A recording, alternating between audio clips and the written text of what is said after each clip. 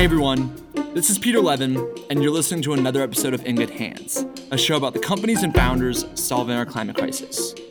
Today, I interviewed Jay Hakes, author of upcoming book Energy Crises, Nixon, Ford, Carter, and Hard Choices in the 1970s. Jay Hakes is the de facto U.S. energy policy expert. And this is why I'm so excited about his upcoming book, Energy Crises, because it provides a rare view of decision-making by three U.S. presidents, the influence of their sometimes combative aides, and the torturous relations with the rulers of Iran and Saudi Arabia during all three of those administrations.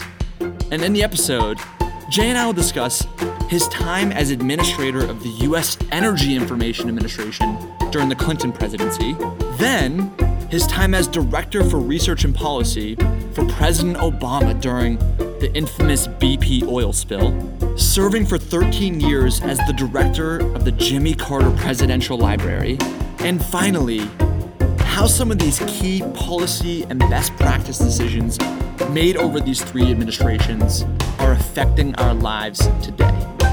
So without further ado, I'm so excited for y'all to hear our conversation with Jay Hakes, the U.S. energy policy expert and author of upcoming book, Energy Crises, Nixon, Ford, Carter, and Hard Choices in the 1970s.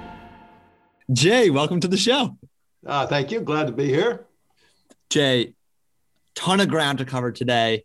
You have a new book coming out, a lot to unpack there, but before we dive into the book and what gets you excited about writing it, a lot of history to uncover as well. So maybe for the listeners, give just a brief context on what makes you the go-to guy on all things energy. Well, I mean, the major thing is I was head of the U.S. Energy Information Administration for 7 years, longer than anyone else had that position. And that made me the federal government's chief energy analyst. And I've testified before Congress, I think 27 times on energy issues. But recently, I've been writing books on energy and articles on energy. And I try to cover everything, climate change, all the various forms of power. And I try to look both at what's happened in the past and what may be likely to happen in the future, which of course is perfect for climate change because the carbon dioxide stays in the atmosphere for over a century. So you have to have kind of a long-term point of view.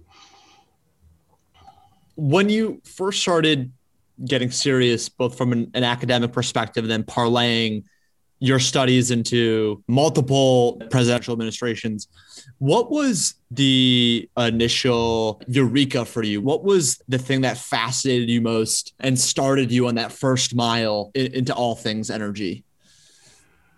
Well, I think for a lot of people my age, the Arab oil embargo got people interested in energy because all of a sudden the systems that we had that we thought worked very well weren't working at all. People couldn't get gasoline, and we seemed to be held hostage by countries in the Middle East. And also in the 1970s, the Clean Air Act passed. And again, in my age group, we lived through driving through cities where you couldn't breathe the air. I would drive in the summers through Gary, Indiana and Pittsburgh, Pennsylvania, and the skies were black. You go through a stage where you're interested in going green and cleaning up the environment.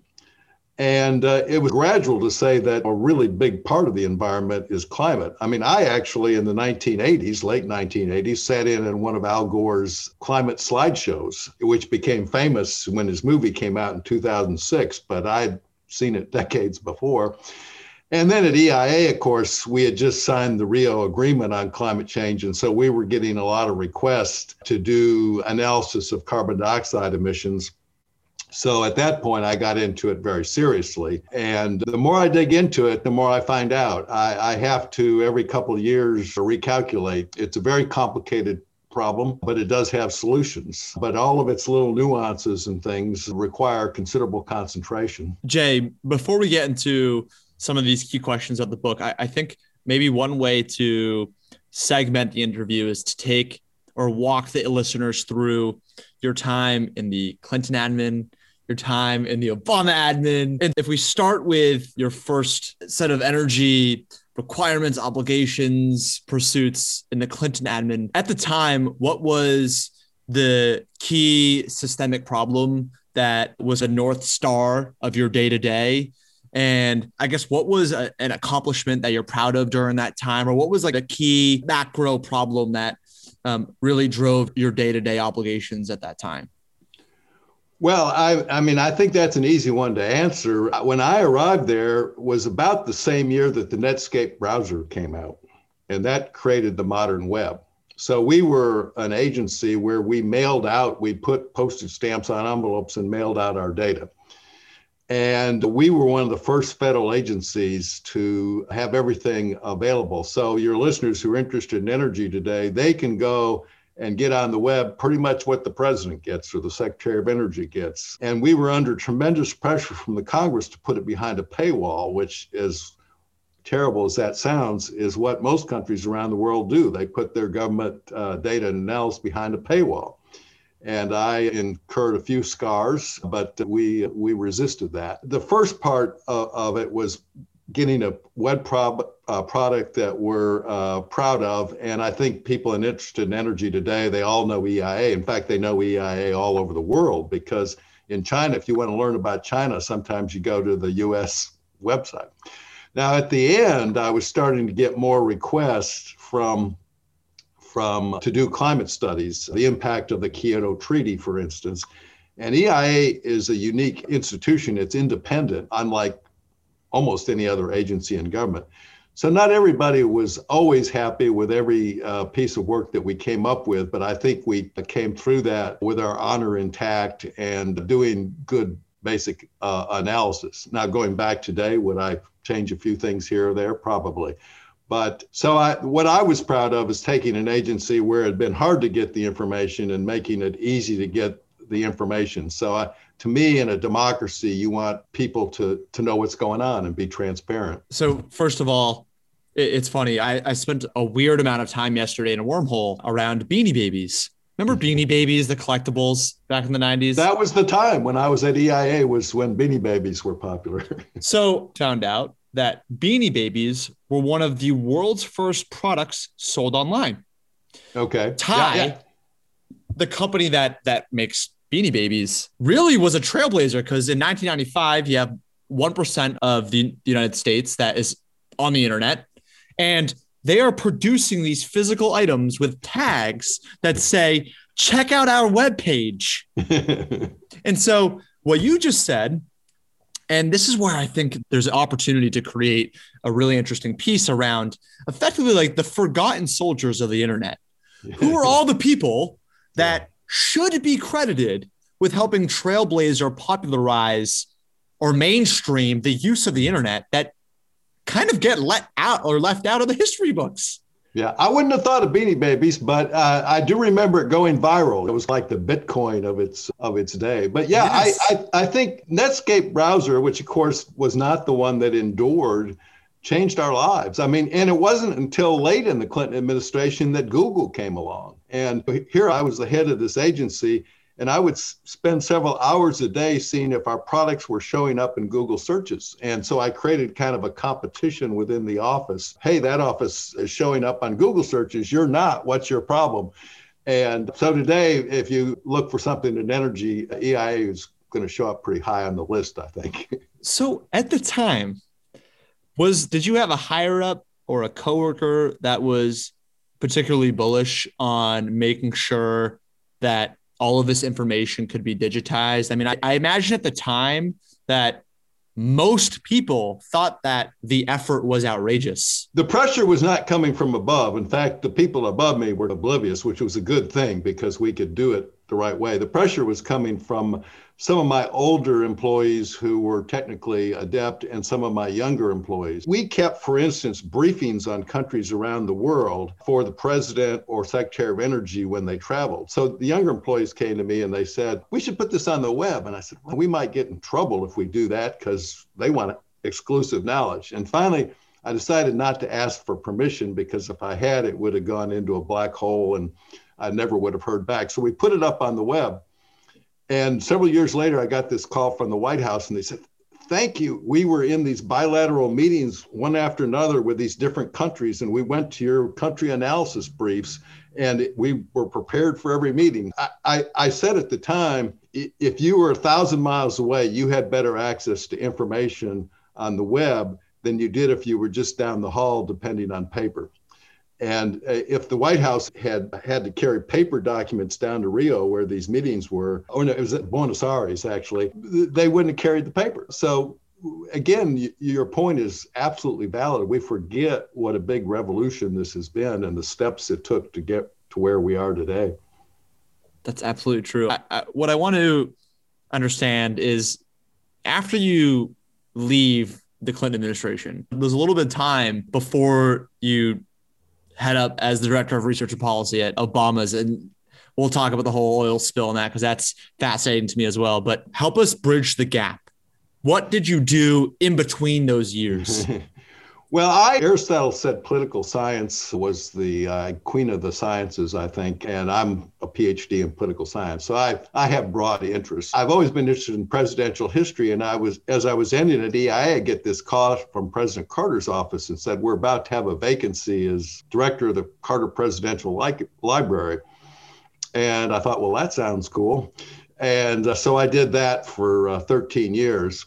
And while I was there, of course, I learned how to use presidential records, get access to information that had previously been classified, which is the foundation of good historical work. But they were nice enough to let me take leaves of absence. I took one leave of absence to work on a study for the National Science Foundation. I took another 2-week leave. The State Department sent me for 2 weeks to travel Singapore and China and give lectures on climate change. And then the Oil Spill Commission, which was a 7-month gig. So I had the base in Atlanta, where I spent a lot of time with President Carter and presidential historians, and kept up on the energy field intentionally. I started work on my first book, and so that's where I hung out. And the National Archives are part of the federal government, and they have the presidential libraries from basically Herbert Hoover up now through more or less Obama. They haven't really built an Obama library yet, but I was at the dedication of the Clinton Presidential Library, the dedication of the George Bush Presidential Library, and got to meet several presidents and first ladies. I value that time. It was a lot of fun. This isn't on my question list, but you spent 13 years interacting with some of the most interesting people in the world, and then also reading some of the most precious information in the world.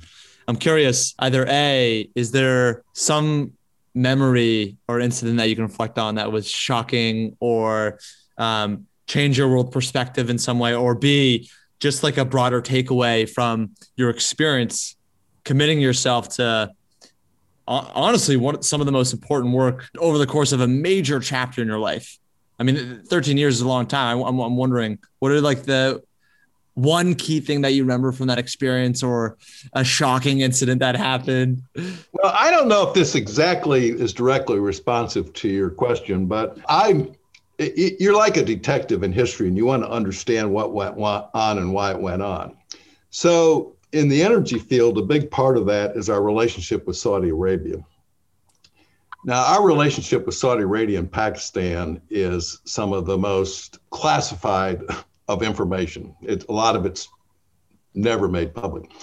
And I had the good fortune, this actually happened when I was at the Energy Department. I was sent to Saudi Arabia to argue with their energy minister, their oil minister, about how much oil they were producing. And it was actually a very successful meeting.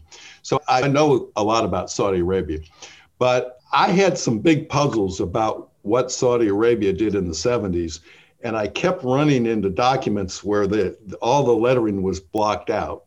And I can't use my national security clearances for things that I'm doing for my personal use, writing books. I couldn't find this missing piece of information. And finally, I found a letter referring back to the original document where no one had blacked out the information. And I got the answer to my solution. So I don't know if that was life-changing, but for me, it solved a puzzle. You're always trying to, when you write a book, you're starting off with the questions that you have, and hope that other people are interested in what you're interested in. Mm-hmm. And so that's a big part of it. But that's still amazing. I mean, think about it. You had access to just. Well, I purposely did not. I tried to avoid looking at classified documents unless I really had to, because I didn't want someone coming in later and saying I wasn't supposed to get privileged access. I'll tell you one story. In the 2000 election, there was a rumor that George W. Bush had been sent to a mental hospital in Washington, D.C. And so the press was working on breaking this scandal. And the document in question, I did have to look at because the national press was demanding that it be released. And it was clearly, it was a person that was mentally ill who went into the mental hospital and claimed to be George W. Bush. But we couldn't declassify it because it had the personal information of the person who was mentally ill. So it was classified, not because we were trying to protect George Bush. So I finally said, well, I've got to look at this document. And I called the reporters and said, look, I can't give you this document, but I have a long record in government of not lying to reporters. And so you're going to have to rely on what I'm telling you, that this was redacted to protect the identity of another person. And there's nothing in this document that has anything to do with the person that's running for president. It's a careful area to maneuver. Some people would have just said no comment. And I felt, even though I actually was for Al Gore, I think there's a certain fairness that has to be followed on all sides. And that was a case where I thought the right thing to do was to assure people that document wasn't relevant to the presidential race. Mm-hmm.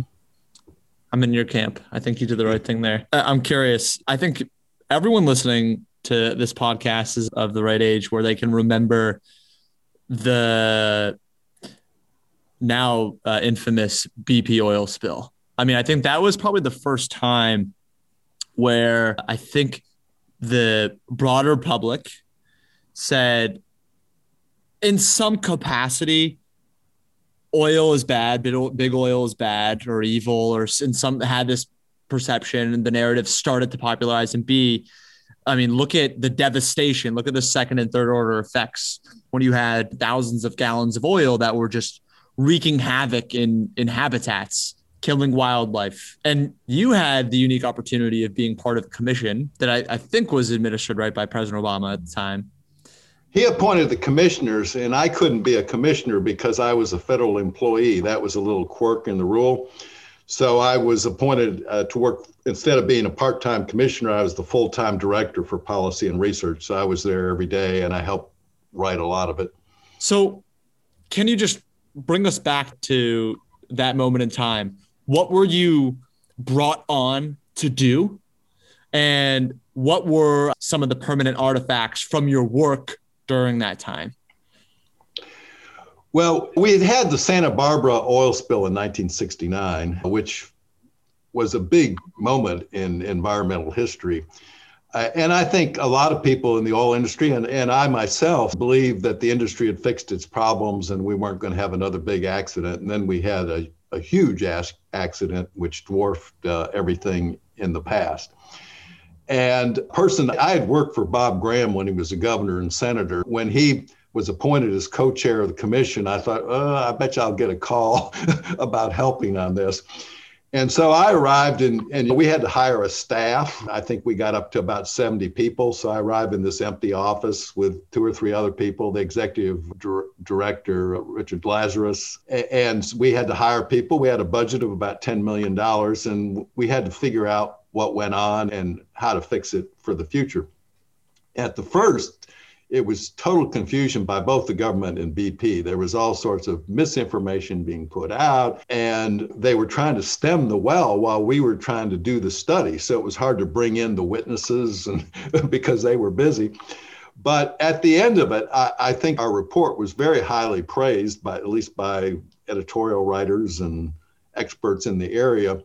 And we wrote a lot of side research papers. I wrote the first one, on the history of offshore drilling. And a couple of us there who had academic backgrounds, we said we want a treasure trove of material for future graduate students. But so we published this report that was about, I guess, 300 pages.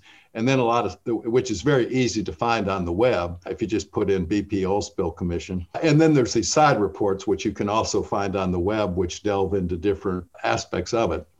But that report should be read relevant to the Texas electricity catastrophe we've had recently, because both of them are where you minimize risk, say we're not going to make investments to prevent a big accident from occurring, and then the accident occurs. And we actually, for that commission, brought in experts on nuclear energy because they'd had the 3 Mile Island accident in 1979. And they actually did a good job of reducing risk, at least within the United States. We had some accidents elsewhere. But so we brought in the nuclear engineers to talk to the petroleum engineers about, hey, you need to do these kinds of statistical analysis and better assess your risk. So it was an issue not only about oil, but how to mentally deal with energy systems, all of which have dangers, including climate change, and assess that risk and make some investment before to prevent the problem rather than having, I don't know what it ended up costing BP, but it was the tens of billions of dollars in payments and lost equity and whatever. I will say that once the government and BP got their act together, they did try to make good as best you can with money. BP did put a lot of money back into the system without the threat of a lawsuit at the beginning. But there's certain parts of Mother Nature that you can't fix with money if you mess them up. It was a lesson. It was a very intense 7 months for me. For a presidential commission, President Carter is actually responsible for this. When he commissioned the presidential study of the 3 Mile Island accident, he set a 6-month deadline. So since then, that's been the gold standard, to do it in 6 months. That sounds easy, but when you start off with no staff and all sorts of things, 6 months is a lot of pressure. Jesus. Jay, when Blaine first reached out and said that you were working on your newest book, it was an easy yes. I mean, listeners, if you're with us up until this point, you can see if there's one person that can write thoughtfully around all things energy crisis and how the broader public should be looking at history to make sure it doesn't repeat itself, takeaways, it's Jay up and down. Let's segue to Energy Crises, your new book coming out. Give the listeners a brief synopsis on what the book is about and why you're writing it. Okay. Well, I think people in the energy business think that the 1970s was the major decade of energy history. And yet I found that a lot of energy experts didn't know a lot of basics. I mean, at the beginning of the decade, we had quotas on oil imports from other countries. And people say we did. And the explanations of why we'd had these gasoline shortages were very inadequate. When Carter was president, we had the crisis. Everybody said, well, it was the Shah was overthrown. Well, the Shah of Iran, we had the cutoff of oil from Iran months before the Shah was overthrown, and the lines didn't appear for another 6 or 7 months from when there was the first shutoff of oil. And so I thought, no one seems to know what happened and when it happened and why. And that's where Saudi Arabia comes in, because unless we were talking with Saudi Arabia about and how the two sides misunderstood each other, you can't fit the pieces of the puzzle together. So that's where I started. And then I decided my publisher and others wanted to name the book Energy Crisis. And I said, well, there's multiple crises going on here. There's the 2 big oil interruptions. There's the nuclear accident. There's chronic shortages of natural gas. It looks like there's going to be electricity shortage. So I'm going to call it crises. And so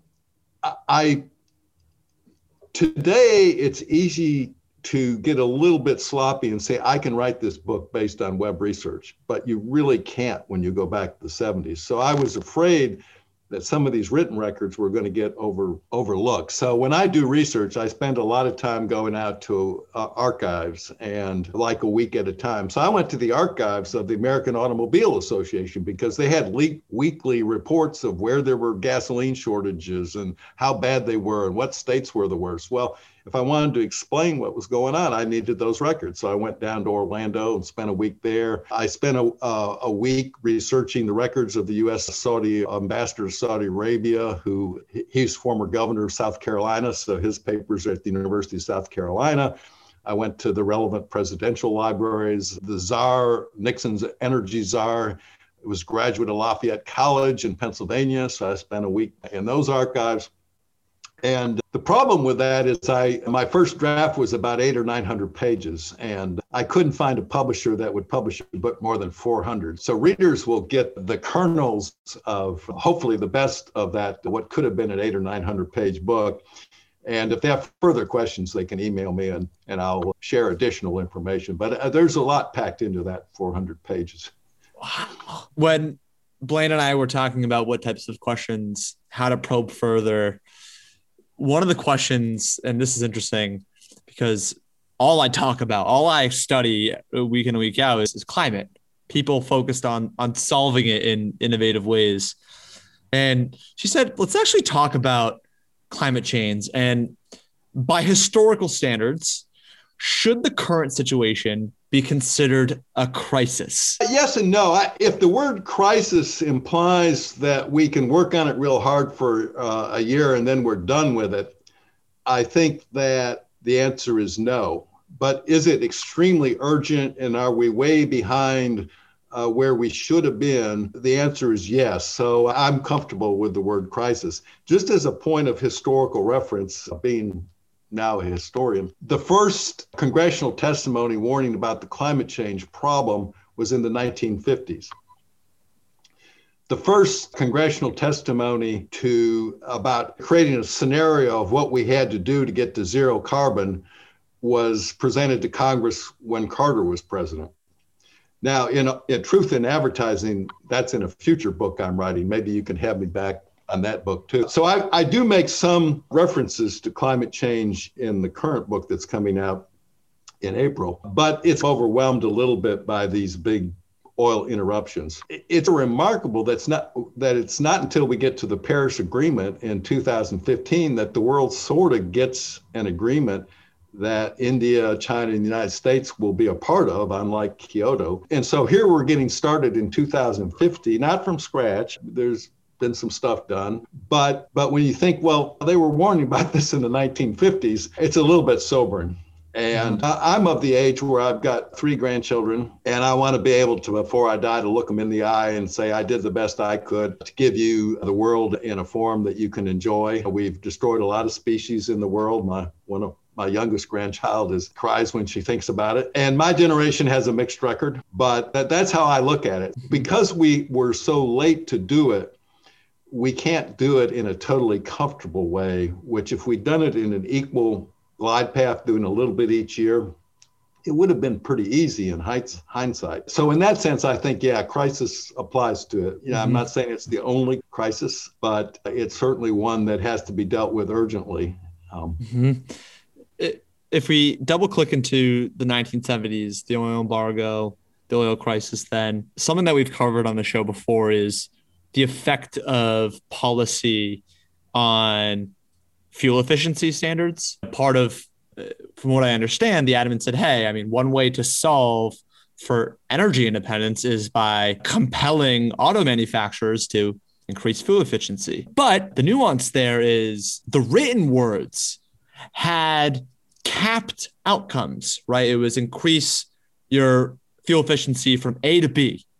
And because of that, we did also stagnate for decades because then there was no top-down pressure from policymakers saying you have to get better every year. You have to get here, but once you're here, you're good. I'm wondering, I mean, you've studied this at length. Absolutely. You're on one of my favorite subjects. In 1975, we passed fuel efficiency standards, more or less requiring automobiles to be twice as efficient in 10 years, by 1985. And it had loopholes in it, so the doubling was exaggeration, but they were still significant. So when Carter came in, he was writing the rules to implement that law, and he front loaded it. So most of the change had to come early in the 10 years and not late. And then when President Reagan came in, he delayed it for a couple of years. And then from basically the late 1980s to 2007, we didn't update them at all, either by rule or law. We came close in the early 90s. There was a law in Congress that came close to passing that would have been significant, but it failed. So those, to me, I refer to those as the lost years of climate change, because to me, a gradual annual updating of efficiency standards for automobiles would be, it's not that hard to do. So here we lost about 20 years of progress. So then in 2007, the Congress comes in and mandates a new efficiency standard for automobiles, which was pretty good at the time after all this inaction, probably motivated more by 9/11 than by climate change. But whatever the motivation, it was helpful on climate change. And then when Obama came in, he went on steroids a little bit with the standards. And he had two additional advantages. He had California, which is very aggressive in adopting standards. And the Supreme Court in 2007 ruled that the Clean Air Act could be used to mandate standards for climate change, including automobiles. He had those tools. Now, the Obama standards were extremely helpful. They had some loopholes in them, particularly for SUVs that are killing us right now. But on the appliance side, air conditioners and that kind of thing, once it got started, it kept going, partly because the manufacturers didn't contest it. But in history, I've concluded that it's not so much the resistance of the companies, but this religious resistance to government regulation, not accepting that if you're going to have a clean environment, you're going to have some regulation of pollution. And so we've had some cases in history where a government that was anti-regulation was reducing regulations more than the industry was even asking. It's an interesting study in human nature. And as I say, that was the easiest path to go down, and it continues to be an extremely important path, because now efficiency is going to lead us to the electric automobile. As you keep ratcheting up the standard, you have to move to hybrids and then to electric. And that's where the future, I think, lies. I'm curious. We have a new president that's made some pretty audacious and ambitious plans around energy, both from a financing standpoint. He's creating new departments focused on climate, putting a lot of capital behind it. I'm curious in your seat, and given that you've worked now with multiple presidents, what are your thoughts on a Biden admin? Does it propel energy independence? Does it get us closer to a North Star that you're proud of? Does it threaten energy independence in any way? What are your broader perspectives here? Well, obviously, this is a very encouraging moment, because a lot of people who've been on the right side of the climate debate are now in charge. But they don't have a strong political hand, because the Senate is 50-50. And I think people have to realize that one of the Democratic senators is from West Virginia. So it's unrealistic to expect him to throw coal under the bus. We have to be very strategic. So my fear with the Biden administration, not so much with Biden himself, I've met Biden a couple times, don't know him well, is that there will be too much perfectionism. And by that, I mean, you get a proposal that's going to help on climate change, and you say, well, that's not perfect, so I'm going to reject it. I think in Obama, if you read Obama's memoirs, he's very clear on this. When you get a victory, take it, and then come back next year and fight for the next step. And I hope that's the way, and I've written a few articles about this. The easy thing to do is to really push solar technology. I mean, who's against pushing solar technology? Even very conservative people in politics, libertarians often, are big solar advocates, and push that and push the electric car. But don't think you're going to have to you create one package and wrap a bow around it and you've done your job. You're going to have to year after year come back and up your game. I think there are some victories that could be achieved in the next year or two in the current political environment. And I would say grab those and don't sit there and say, oh, but we should be doing this and this and this. Our system has strengths and weaknesses, and it's not all that great. Now, there are some real assets right now. A lot of companies their brand depends on being viewed as green. They're trying to hire smart young employees who don't want to work for people who aren't committed to climate goals. And wind and solar and battery technologies are zooming, and that's not going to stop. There's a lot going on. I mean, in some ways, it's remarkable that the previous administration did no more damage to the climate situation than they did, because there had been some momentum that had been built up. But the momentum we have is certainly not sufficient to get us to where we need to be. Oh, you're spot on. And I love the anecdote from Obama's memoir. Yeah. Take the victory. Don't take the victory that's going to take many years with a bow on top. Take one win at a time. I love that. There was one thing, too, that in the book, I forget what the issue is. It might have been healthcare, but he said, It seemed at the time, and what he reflected was he was doing what at the time he thought was right, and now looking back at it, it was more complicated. And so I think we have to be careful about taking people who've worked on this before and done some good things and condemning them because they didn't do enough. I think anyone I find myself going back and second guessing opinions I had 10 years ago based on what I know now. And so we all, I think, have to realize we're in the same boat and look at the positive. I mean, you can't be Pollyannish about this in any sense, but you do have to, as you say, seize on the positive from time to time. Jay, one more question before we put a bookend on it. What do you hope readers will take away from the book? If there's one thing that you hope people leave after reading Energy Crises, what do you hope that is? That making major changes in major energy systems is not easy, but it's doable. And by that, if you take the metric of the 70s, it was dependence on foreign oil. And it got as high as 60% in later years of net imports of oil. We're now down to zero. We're a slight exporter of oil. And so if we could make a change that big, it wasn't easy, we can do the climate change thing. I see those in some ways as comparable. So I would challenge the reader to say, yeah, these things don't fit on a bumper sticker necessarily, but if I look at it, follow a story that I think is a very interesting story, maybe they can get some hope out of that we can tackle the climate issue. No better way to cap off. Everyone, you're just listening to Jay Hakes. He has a new book coming out called Energy Crises, Nixon, Ford, Carter, and Hard Choices in the 1970s. Jay, thank you for bearing with me through the early technical difficulties. And thank you for giving me your time and for devoting a lifetime to this type of work. Seriously, thank you so much, Jay. I enjoyed it. Great questions. Hey there, you made it to the outro.